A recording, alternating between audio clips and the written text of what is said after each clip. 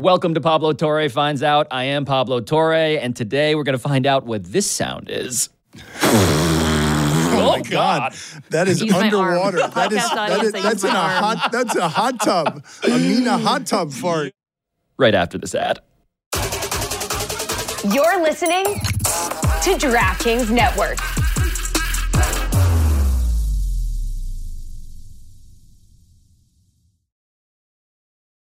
It's happening daily. We're being conned by the institutions we used to trust. The mainstream media is distracting us with meaningless headlines instead of focusing on the harsh realities facing American families. Time is short before something big happens, and that's why so many folks are preparing. They're becoming self-reliant by investing in emergency food storage from My Patriot Supply. Go to MyPatriotSupply.com and secure 4-week emergency food kits for each member of your family. Each kit contains tasty breakfasts, lunches, and dinners, averaging over 2,000 calories per day. Save $50 on each 4-week food kit you purchase. Plus, get free shipping on Ready Hour 4-week emergency food kits. You're not ready if it's not Ready Hour foods. At My Patriot Supply, you can also get solar power generators, water filtration units, heirloom seeds, and survival gear. Order by 3 p.m. and your unmarked boxes ship the same day. Shop MyPatriotSupply.com today. MyPatriotSupply.com.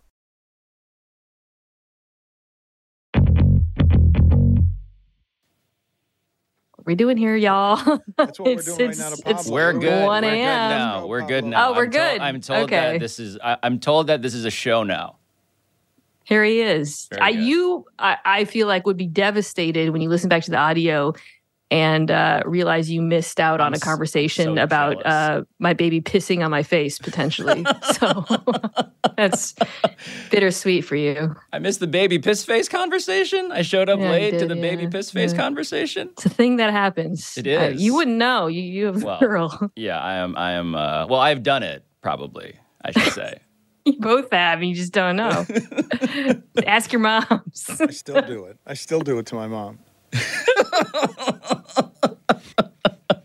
Oh, God. I have a question for you guys. Do you guys remember any phone numbers? Have you memorized phone numbers that you still recall?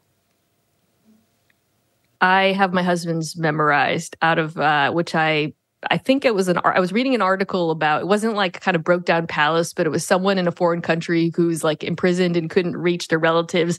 And I read that and I thought, I'm going to spend the next 15 minutes memorizing my husband's phone number. So I've got that one locked down. I have a few, yes, a few important ones. But I also am somebody who comes from an age who I still leave voicemails. I still, That's right. make. I hate when you do that. It's the worst. Just kidding. Can you imagine if Dan could leave FaceTime voicemails? You can't do that now, can? right? Or that. Can you? Oh, thank you. I love that evolution. Oh, God. I'm leaving them for both of you. Somehow the newest technology employed in the oldest possible way. Yeah. Shirtless Nightmare. FaceTimes I'm going to have for both of you. Shirtless FaceTime messages. Well, I have set up a phone number, and yes, this was all my way of sneaking in a promo. It is 513-85-PABLO. It's a phone number. We're taking calls now, requests for me to find stuff out. And so if you're listening to this, 513-85-PABLO, leave a message like Dan Le Batard might, and shirtlessly, help my show by making content for free. Can we leave requests for you to find things out? No. On the no, No, I you're can't. not allowed. I can't. No. I know what you would do. You would mock it. Yeah, I mean, I might ask you how to find out how to start a show on time. I don't know. That might be something I would request. How to create a working Zoom in 2023. Something you should look into. Hey, this is Pablo. Let me know what you'd like me to find out. Tell me a story, leave me a message. We might use this on the show. Thanks.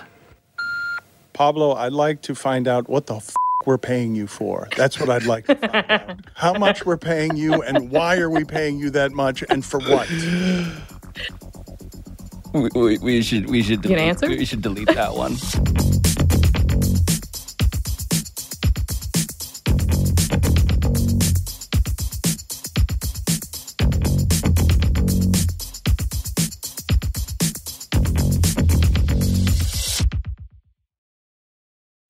Oh, man. I'm excited for the stories we're going to talk about today. There's one that I'm really excited about. So excited I was texting you last night, Pablo, my early thoughts. Yes. So that's a tease. We'll get to that, I think, after tease. mine.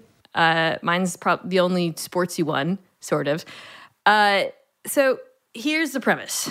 Deshaun Watson stinks right now. He is playing very bad football. Dan and I talked about it a little bit this morning on his show. Talked about it on my podcast, Mina Kimes Show, featuring Lenny. Check it out wherever you get your pods. Yes. He is not good. He looks like a shell of himself. He has, and this was something that started last year when he came back in week 12, I believe it was. But, people attributed it to rust, weather. Some of the games were like in really bad weather. They haven't integrated him into the offense. There was a lot of excuses made, and, some of them were legitimate.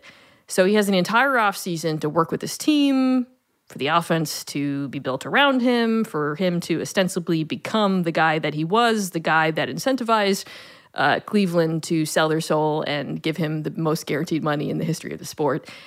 And it is not working out through the first 2 weeks of the season. He does not look good in a way that is apparent to everybody. The thing I wanted to bring up, however, is not, we all agree that's not up for debate, is something that has occurred to me watching him, something that I've had conversations about with other NFL writers and analysts, something that I pondered going into the season as I mulled over the possibility of a Watson returning to form. This dude just bailed out our entire industry by being bad. Because, Pablo, as I was thinking about this season, and I thought, well, the Cleveland Browns have a really good football team. I think the defense is going to be good. They've got good skill players. Something that kind of occurred to me is like, God, how am I going to talk about this in my capacity as an NFL analyst if he's good? I truly have actually talked to other football people about this, how everybody kind of feels like, like a little bit of relief. But boy, it's kind of a cop-out in some ways because we never had to reckon with, and maybe we will, it's been 2 weeks, but we certainly haven't so far had to reckon with that cognitive dissonance and what it would have entailed. I love the meta aspect of this story because it's both very funny and also it also says a lot about us. And I say this because I watch the Browns now, and here's a stat that just makes the point that Mina was saying. Through these 2 games, the Browns offense has given up more touchdowns than the Browns defense. Because Deshaun Watson has been throwing pick sixes, the turnovers, 1 touchdown given up by the Browns defense, 2 given up by the Browns offense. And I say that because it feels when I watch it, Dan, like this feels karmic almost, right? Like the most morally reprehensible transaction in sports history has been rewarded by a comeuppance that we rarely get with this magnitude. But then in terms of the karma of it, it does feel like we, as people who talk about this stuff, are getting an undeserved break. Like the whole thing about Deshaun Watson, and Mina and I have talked about Watson on all sorts of pods in the past, and we've always done it with the perspective of here is a test for everybody. Not just for the Browns. We know the Browns failed. We know the NFL failed for the reasons of all those teams signing up in a line to sign Deshaun Watson. But for us, there was some notion of here we get to show how enlightened we are, and instead we evade it. And I think that is both something that's eating Deshaun Watson's brain. That's the other part of this, right? Like he's on Twitter blocking people. He is feeling the comeuppance in a way that is particular and familiar to anybody who's just been online too much, who's been popular and now isn't. But Dan, like this is something that you yourself have dealt with, right? What do you do with the guy who is back and is suddenly a news story? Let's quantify, though, what Mina is saying when she says that he is bad, because according to NFL's next-gen stats, he ranks dead last in expected points added per dropback among all 35 quarterbacks with at least 200 passing attempts. So when you say bad, it's worse than Davis Mills, worse than Zach Wilson, worse than Carson Wentz. You have given $230 million guaranteed dollars to somebody who at 28 is playing like someone who does not have long-term prospects at the position. And in a sport that has gotten better at measuring so many things that are hard to measure, I put in front of you guys, how do you measure because you went from popular to unpopular, but it's more than that. From someone who has had a charmed, famed existence to someone who has had his sexual deviance / crimes put in front of everybody in a way that would make any of us uncomfortable if these kinds of privacies were there for all the world to see and you were unmasked in a way that might affect performance, that might harm you energetically on who you are as a human being, carrying around a drape of the world is looking at me, laughing at me, and everyone I meet, the word association is this guy did at the very least things that are publicly, privately, shamefully reprehensible, and at the worst, criminal stuff. I think it's undoubtedly affected him. But I also think that we have a lot of counterfactuals of guys who have not been affected by it, or guys who have been involved in scandals involving sexual assault, rape accusations, domestic violence, whatever, and have come back and bawled out. And when they do that, the fans immediately rally behind them. So that's what kind of makes this sort of tricky, because we can point to him and try to armchair psychologize and say, clearly the back knows that he's being memed and hated and that's affecting his performance. And I'm sure it is, honestly. It is something that I like when we try to put ourselves in, not necessarily those shoes, but the idea of being, exposed in the way that Dan just described has to affect a human brain. But there are just so many other examples of it not happening. And I think that's why this story is so interesting to me, because I was just so prepared for that to happen. Mentally, I was like, okay. If right now, because he's playing bad too, because he's playing poorly, if you were to clip up me saying something about the fact that he's been accused of all of these, he was accused of all these sexual crimes and misdemeanors and whatnot. And if you put that out now, I would not get hate. That's what I want to drill down on here. If you aggregated this and put it out, I would not get hate mails. If he was playing well, I would be inundated by hate mail right now, because that's what happens when we bring up this sort of behavior with players who are playing well, Pablo. This is why sports is such a unique place, is that the definition of success in sports demands celebration literally. Yeah. Right? We're clapping. The idea that you would not acknowledge that you would try to rain on someone's parade is itself evidence that you are a hater. You are a player hater in the most definitional sense. And in fact, part of the whole con of this, of sports in this way, is that we shouldn't need someone to be, good or bad to render a verdict when they are just there appearing. And the whole point is that they are there appearing and paid this much money with this context. That's all we need, right? Journalistically speaking, that's all we need. But Dan, as you know, part of being a sports journalist is not merely doing the journalism, it's figuring out how to be a part of the party as well. Because right now, if Mina in this alternate world is pointing out at the party, hey, let's not clap too hard, it's the definition of being Debbie Downer. Mina, you saw already Cleveland was, when this was starting, you saw what was happening at the tailgates. Cleveland was already rallying around with all of its history of losing and everything that's happened with the Browns. There was already stuff happening that suggested to you that Browns fans were ready to support this decision in the name of regional identity, team identity, in the name of I support my team no matter what. I felt some of this week in a way that was strange, where we were just talking about something like this, and I mentioned casually that Tyreek Hill, Yes. that I had declined to go on his podcast. We were going to do podcasts. I would do his, he would do mine. And then I told his people, I'm going to ask, just a fair warning. I know it risks the interview, but I'm going to ask at least a question about some of the stuff that he has hitting, men, women, and children. And then all of that evaporated. And I immediately got hit, Mina, because you can imagine the enthusiasm around the Dolphins right now. And specifically brought by that guy, 20 years of losing. This is the Dolphins. This is a team that was, with Marino and Shula, the winningest franchise anywhere in sports, okay, in the 80s. But for 20 years, they've been terrible. Cleveland's been terrible always. And the crimes here are worse, in number than what it is in number, what we are talking about with Tyreek Hill. And what came after me was, well, why would you ask him any of those questions? Why is that necessary? This is what's wrong with journalism today. Because I'm honestly not sure, Mina. I'm honestly not sure as we speak about this. Who does the average American hate more, the misbehaving athlete or the media? Because it might be the media. And us asking questions and moralizing about this, and a lot of people don't want it in their huddle. Don't want it. They'll take the guy who scores touchdowns, no matter what he's done, because he makes them feel good. And the journalist asking those questions does not make any of it feel good.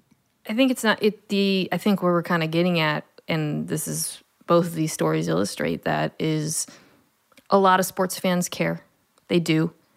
But the quality of play triumphs all and informs how much everybody cares and the scope of the response. I mean, when Tyreek Hill was drafted by Kansas City, I was writing back then, and I wrote a column about it, and I wrote about, it wasn't even when he was drafted. It was actually early in his NFL career there. I wrote a column about it. I wrote about how he had pleaded guilty to domestic violence by strangulation. I wrote about some of the details of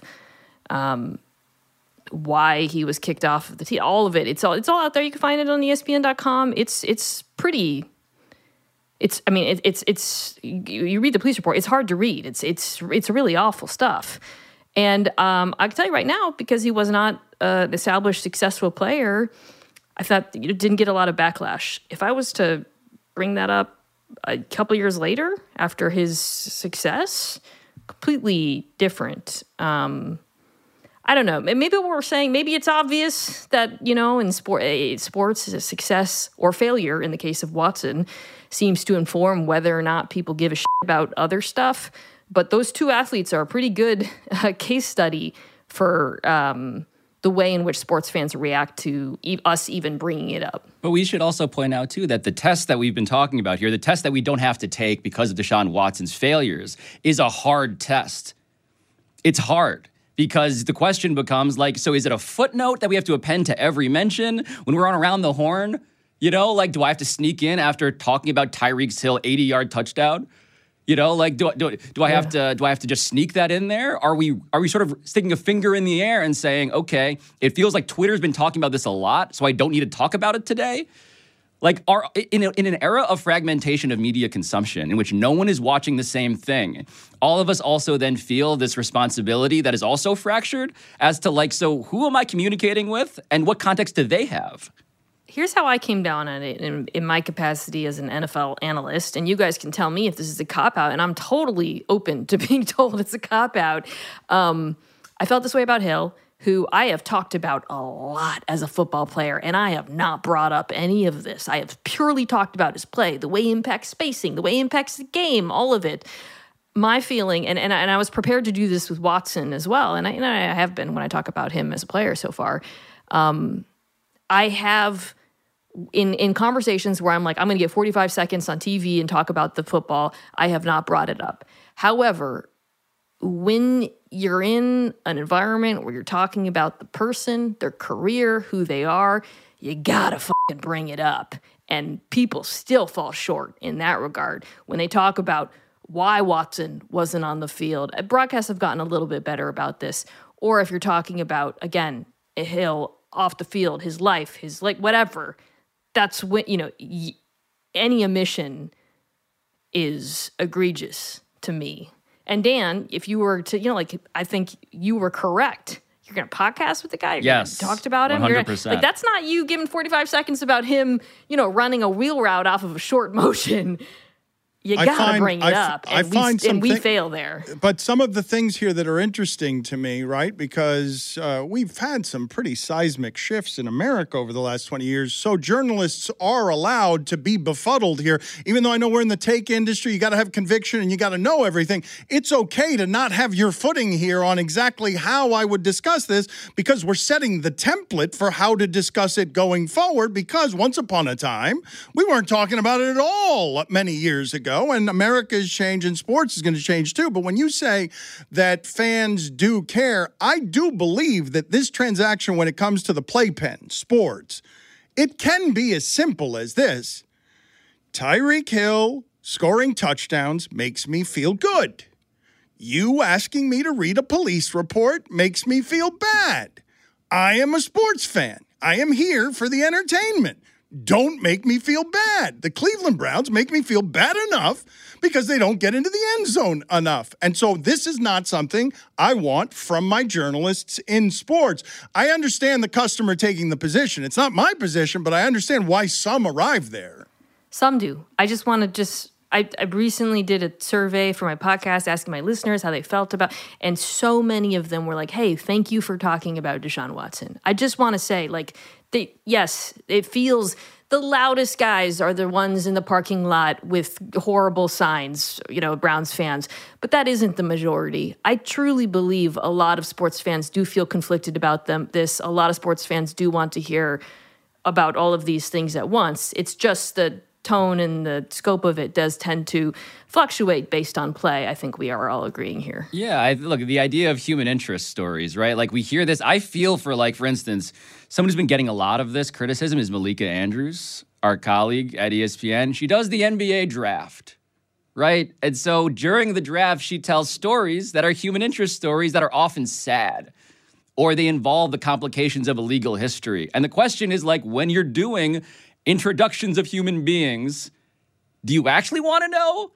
Or does it feel like you're raining again on the parade that you are, in fact, why are you bringing broccoli to the party? We're not here for that. No, this is not time for vegetables. And even now at the end of a segment like this, I'm wondering, truly, full disclosure, how can I melt some cheese over this broccoli? This has been a really serious topic, Dad. How are we going to get the fuck out of it to get to the funny stuff? Yeah, we need to do that, and I think we failed. I think in every respect, we as media members have failed. You did, though, make me flinch when you said there was funny here, and then we found none of it. Because you did use the word funny on Karma, and then we found none of the funny. I should mention that I meant to say this, too. There you go. There you go. Yeah. That was for the podcast audience. Good work. That was a Ivy League education. That was an Ivy League fart. It wasn't even a good fart noise. It wasn't even a good one. You guys got better? That was more raspberry. Oh my God. That is Use my arm. underwater. Podcast audience, I use my arm. That's a hot tub. A Mina hot tub fart. Yo.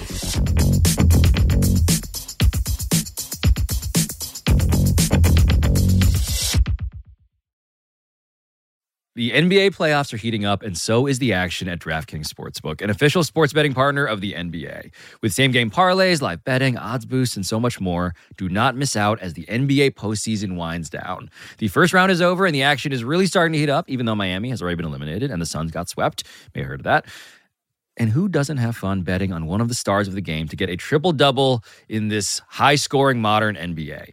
If you're new to DraftKings, you got to check this out. New customers bet $5 to get $150 in bonus bets instantly. So download the DraftKings Sportsbook app now and use code Pablo. That's code Pablo for new customers to get $150 in bonus bets when you bet just $5. Only on DraftKings. The crown is yours. Gambling problem? Call 1-800-GAMBLER, or in West Virginia, visit www.100gambler.net. In New York, call 8778-HOPE-NY or text HOPE-NY. In Connecticut, help is available for problem gambling. Call 888-789-7777 or visit ccpg.org. Please play responsibly. On behalf of Boot Hill Casino and Resort in Kansas. 21 plus, age varies by jurisdiction. Void in Ontario. Bonus bets expire 168 hours after issuance. See dkng.co/bball for eligibility and deposit restrictions, terms, and responsible gaming resources. Oh my God. How did my baby's foot end up right here? It's on the other, it's so big that it's almost hitting my back. So your baby knows what you wanted to talk about today, because we've arrived at the point where I have to talk about this. I guess it's in name, this New York Magazine cover story. And I want to give you the headline of this because Mina cannot stop texting me about it, as aforementioned. But the headline, the cover story is, "Can Parents and Childless People Be Friends?" And I am laughing for the podcast audience, smiling wide, because we arrived, the three of us, in a sort of perfect arrangement of people to consider this, because I have a 3-year-old daughter, Violet. Mina has the kid who just kicked her, as aforementioned. And Dan is our childless friend, who maybe won't be our friend if this story has legs. I'm in transition. I don't know when this is coming out, though, so it could be. I could be at any of these 3 pockets by the time this episode comes out. So I should say, as a matter of setup here, that there is a line referring to a study from a Netherlands-based researcher that says that friendships of parents they're most fragile when their children are around 3. And so I come into this conversation embodying that. It has been both very difficult for me to feel like a present dad. I don't know how many of the Dutch people this researcher surveyed have been launching shows at a company founded by a man who demands to know why we're paying this person all of this money. But that's my situation. And I find myself to be struggling the most with just presence. Like, it's not the issue of, like, am I losing friends? It's the issue of, am I just paying enough attention to my child? A lot of the story, Mina, is about parents being consumed with their kids to the point where they lose friends. I'm somebody who's been so consumed with making sure the show is good that my friends at work and in life don't see me as the guy who has been consumed by his kid, that now I'm wondering if I'm not enough consumed by my kid. The story is full of like horror show anecdotes from people whose friendships have been ruptured when one friend has a kid. It feels like their lives aren't connecting anymore. And the author talked about her. She's a childless person, talked about feeling that way, like she's losing friends, like she's being judged. Everybody in this story seems to feel that way. Like, oh, this has not gone well. Like, I have lost friends. I have, and I feel like I'm doing this wrong. So I want to start by saying my read on the story was a lot of these people suck. I don't know, that was my first reaction. I don't know if you felt that way. I was like, God, these people are so self-conscious and they're or judgy or something, because my experience, so I recently turned 38. Pablo is about to turn 38, right? That's right. That's right. A little bit younger than 27. me.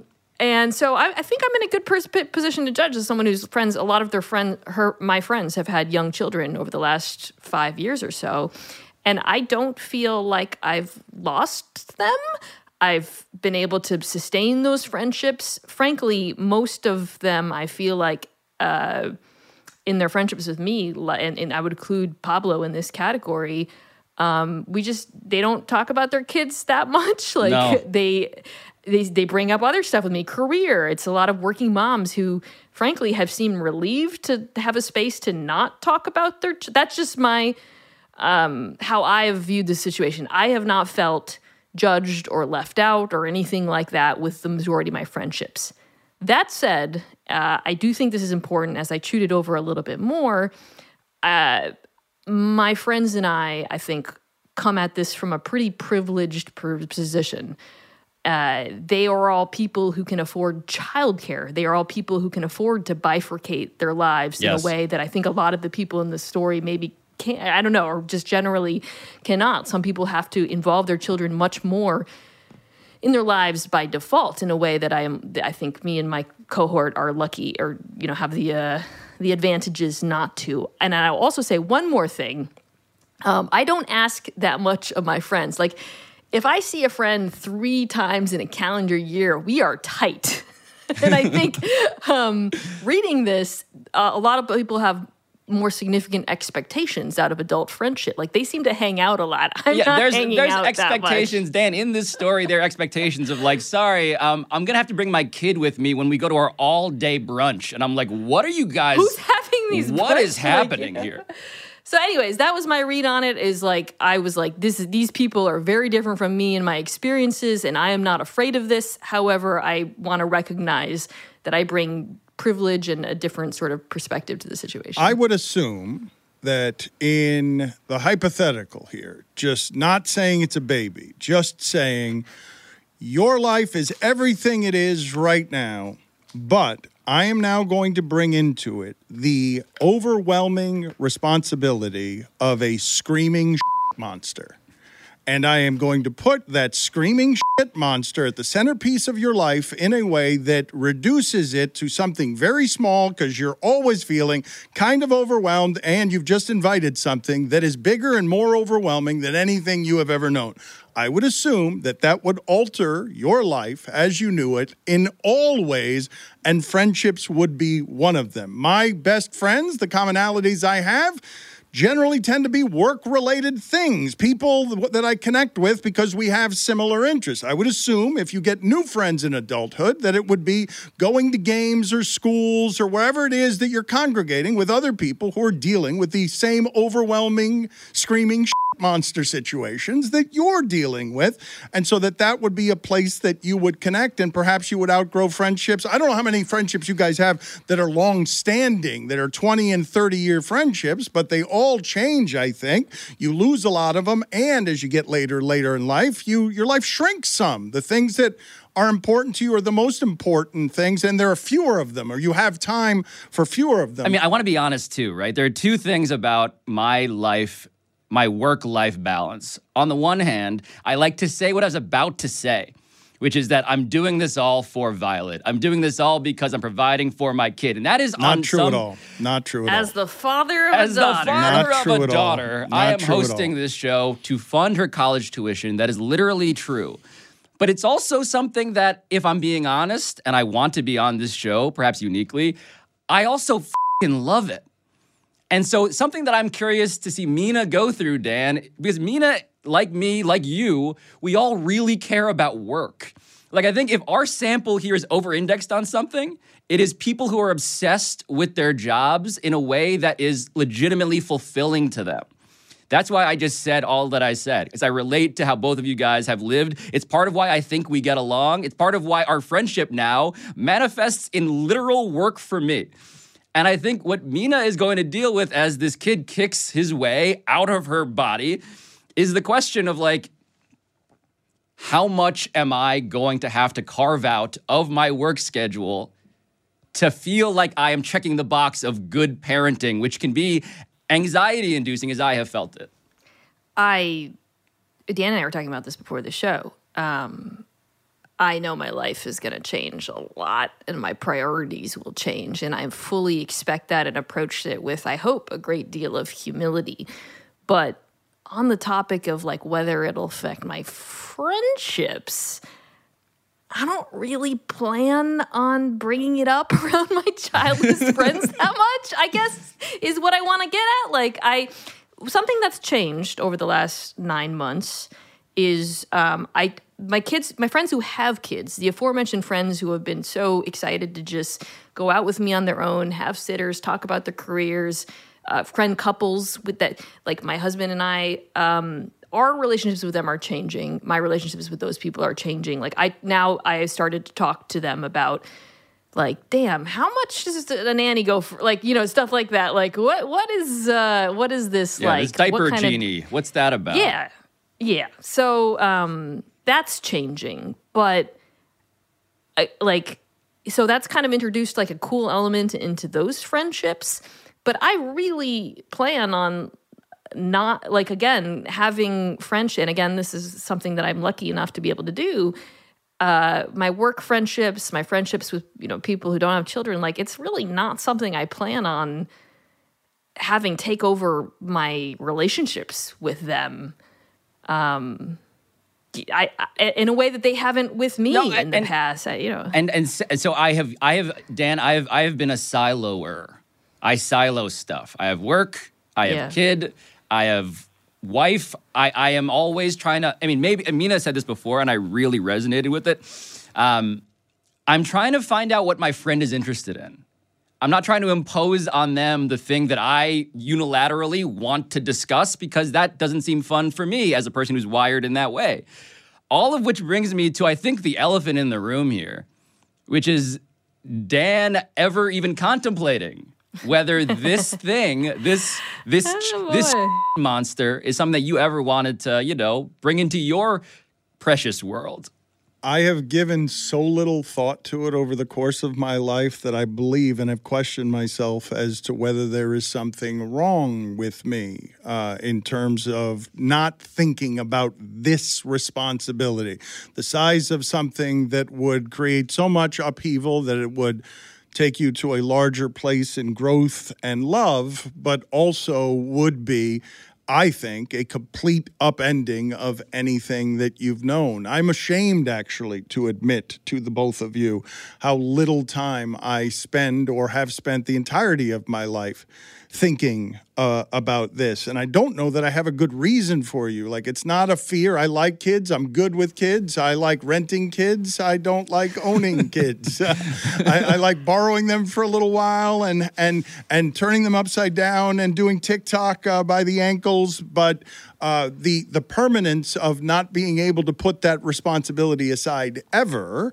and furthermore, because I think this is what's going to happen to you, Mina. I would assume it happens to everybody, that you only have so much bandwidth that, of course, something like friendships or something. is going to get gone when this overwhelming thing makes an appearance. I don't even know what your checklist is on priorities, but I would assume a lot of things would get gone because all of a sudden the thing that's most important is that child. It has to be. This is another thing from the article. Like the way they depicted childless lives is so different from mine. They're like talking about like going to like music festivals and like these like weekly game nights. I'm like, my life is like I work, my husband and I go out to dinner 3 nights a week, and then we watch Netflix. Like, so yeah, it'll change. I just heard the thing that's changing. You go out to dinner 3 times a week. Gone. It's gone. Oh my God. Gone. Okay, Baby screaming restaurants. I've been in so many flashback. restaurants with screaming babies. You're going to be embarrassed by the screaming baby. That'll be the thing that I give up. Yeah. Well, I guess this kind of enters into, for me, the decision to do it because I'm not great with kids. I don't love them. I don't look at my friends' kids and think that I'd like to spend more time with them. I have never particularly enjoyed babies, and I never fantasized about being a mom my entire life. But as I was kind of pondering existence, one thing, I had a moment, Dan, where it wasn't like, this is going to disrupt my life or whatever. I just kind of woke up one day and thought, I'd like my life to be different. And we talked about this when we did the South Beach sessions.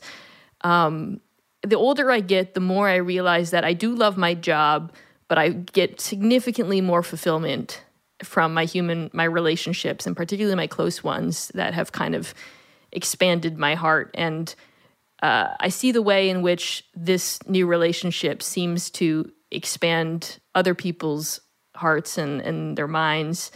And so that seems like an experience that I'd like to have. And I have this recent history of like my really close friendships, my marriage, my relationship with my dog, all being the things that clearly make me so much happier than everything else. So why not introduce another variable that will probably do the same thing? I just want Mina's future son, when he plays back this video, to appreciate that when your mom is talking about you like an analytically minded GM, that means she loves you as much as she possibly can. High upside prospect. I got the cap space. You're just a great variable.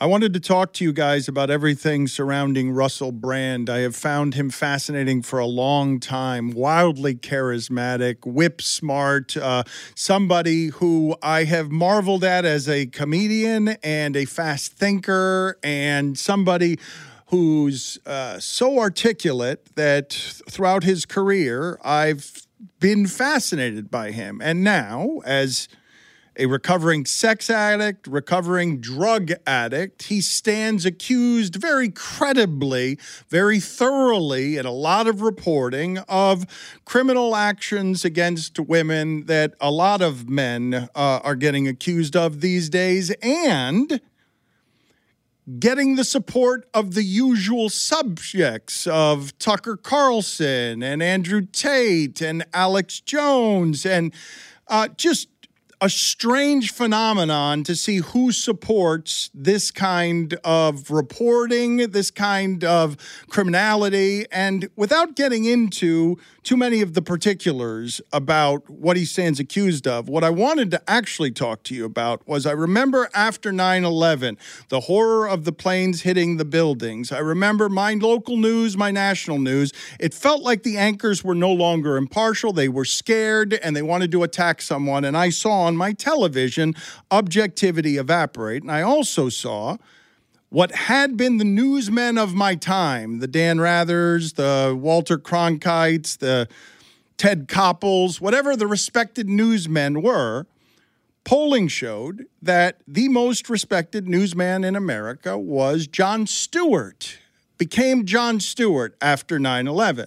And as comedians have become our independent thinkers because everyone thinks government and media are corrupt. The following that Russell Brand has, not unlike Joe Rogan's, makes him a media entity unto himself, and part of his platform is he's just showing you all the time how corrupt the media is. It's part of why he's popular. It's part of why he has an enormous following. It's part of why people will follow him anywhere on conspiracies.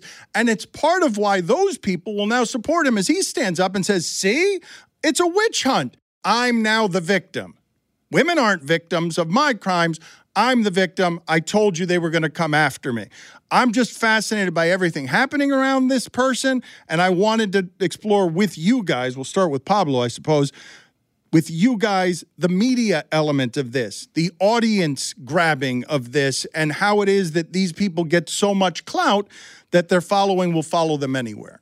Yeah, I wasn't sure when Dan brought up 9/11, Mina. I was like, where the are we going? But then he got there.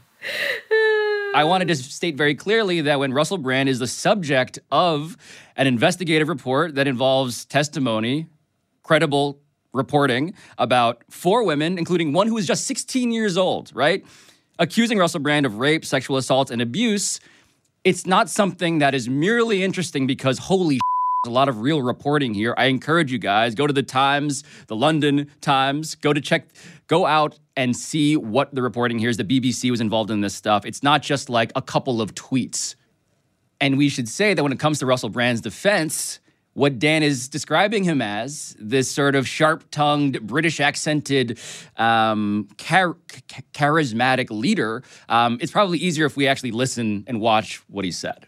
These allegations pertain to the time when I was working in the mainstream, when I was in the newspapers all the time, when I was in the movies. And as I've written about extensively in my books, I was very, very promiscuous. Now, during that time of promiscuity, the relationships I had were absolutely always consensual. I was always transparent about that then, almost too transparent. And I'm being transparent about it now as well. And to see that transparency metastasized into something criminal that I absolutely deny makes me question, is there another agenda at play? We are obviously going to look into this matter because it's very, very serious. In the meantime, I want you to stay close, stay awake, but more important than any of that, if you can, please stay free. There is what Dan is describing, Mina. I am transparent. I am free. I am a truth teller in an era when you cannot trust the mainstream liars who allege the truth. And this has been, I don't know how much of this was strategized. I'm going to pivot so that I can claim this if these accusations come out. That has been a theory, but it's clearly an effective strategy that he has followed because lots of other people have done it to great monetary success. Living in a space or cultivating sort of an ideology that's trust nothing. When accusations like this come up, it's a very convenient place to be in. Conspiracies. Yeah, right. Like it's if you've already cultivated your fan base to question everything, naturally when these sorts of very credible accusations, again, like his defense is that he had a consensual relationship with a 16-year-old when he was 31. I just want to hit that again. Yes. You've already kind of primed the pump, so to speak, right? Like that's kind of what is happening here. I think the first thing I would say is his primary stances as a truth teller are really easy ones to take. mainstream media and big pharma are bad. That is like literally the easiest thing you can do, right? Like in terms of like things that people are already, and all people, frankly, in society right now around the world have suspicions about. You know, like that's the elites. You can put the things that politicians these people, are bad. Mina, I don't know if you've heard. Yeah, but politicians can't be trusted. Big pharma, really billionaires, and mainstream. Yeah, but media. don't underestimate it as a platform. Donald Trump took out the career I care about. I'm not underestimating. Because there's something to be said for gathering followers, just simply telling people again and again the media is bad. You're choosing the thing that people already want to believe or already have feelings about. And then what we've seen is people who are unusually charismatic. I think Donald Trump probably falls into this category, good at being on television, or in the case of Brand, and this is what, Dan, you brought up at the beginning, just very hyper-articulate. You combine, so you take these things that people are already suspicious of, that, you know, just lots of people, but a certain type of person in particular is already inclined to be suspicious of, and then you take someone who's really good at talking and you combine those two things together, and we shouldn't be surprised that they've developed these like massive fan bases.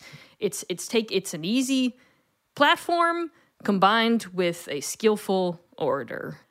All these people who traffic in this space on the internet, and there's a lot of them, or in podcasting, they're doing it because, I mean, this is the hilarious thing about it. They're making a ton of money off of it. Like, no question. They have recognized the most lucrative possible space. This is their, like, the equivalent of Big Pharma finding the drug and then, like, pricing it up.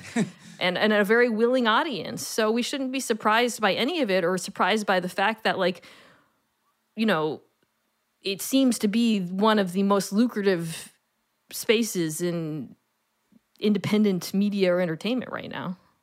It's about the internet, right? Like, so much of this is about the rise of the internet and what has been called the democratization of media, which has resulted in authoritarian impulses, of course, as we've alluded to with Trump and all that. But to me, it's about, okay, now you have the ability to get what you want to hear from anywhere, and the media as an entity has such a losing hand.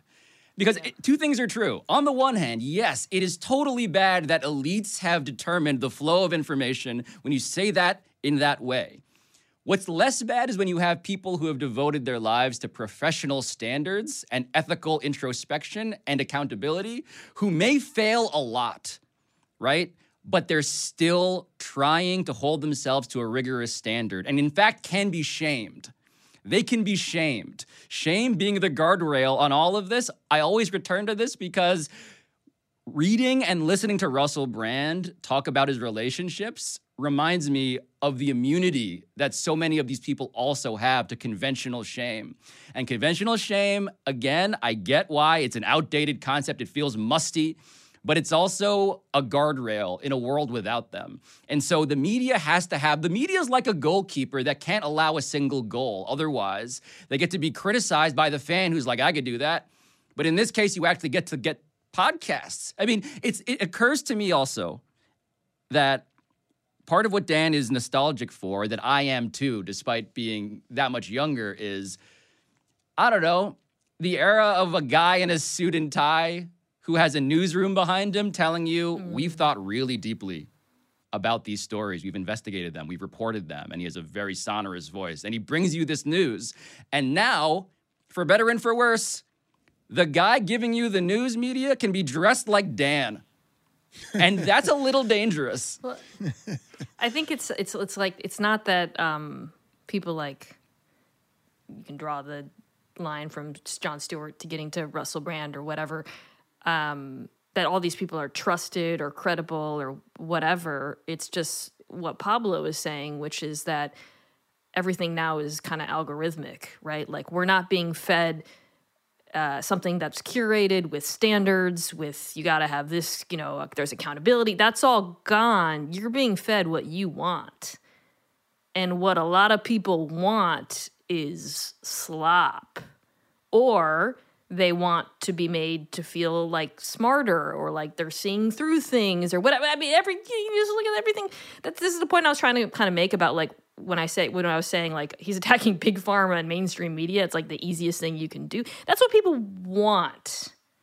That's what the algorithms all reward what we want. They reward hate. They reward conflict and dissent. And so I think this is not a figurehead problem so much as it is a distribution one. The pipes have changed and the pipes are giving us slop, and that's how you end up in this place. There's always been bad faith actors and people and hucksters, but they've never had the kind of distribution that they have now. By the way, youtube.com/Pablo Torre finds out. Yeah, I'm trying to figure out the same thing right now. I'm like, how do we jumped on this algorithm to like get these views up? Dan, I'm watching. He's doing it for you, Violet. Only for you. Pablo Torre funds out.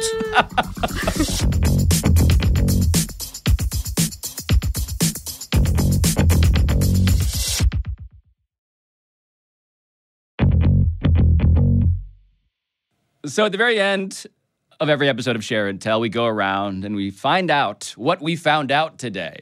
So, Mina, what did you find out on today's episode? I find out that Dan calls kids monsters, which is going to hit differently when he sends me a present and pretends like he's happy for me. Screaming monsters. Sorry, screaming Scream too.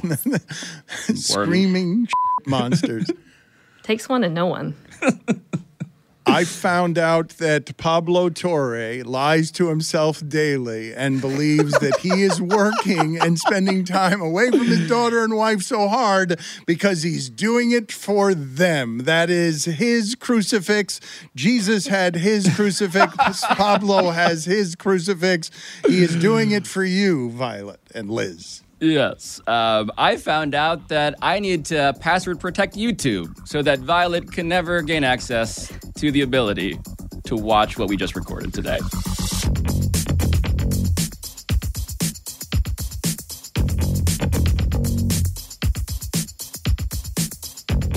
Pablo Torre finds out a show with a phone number that is, again, 513-85-PABLO. That's 513-85-PABLO, a number that I now realize David Sampson is furious about because guess what, Sampson? Yeah, we have a phone number. That show is produced by Michael Antonucci, Ryan Cortez, Sam Daywig, Patrick Kim, Neely Lohman, Rachel Miller-Howard, Carl Scott, Ethan Schreier, Matt Sullivan, Chris Tuminello, as well as studio engineering by Viridian Tech, post-production by NDW Post, and our theme song by John Bravo. I'll talk to you next time.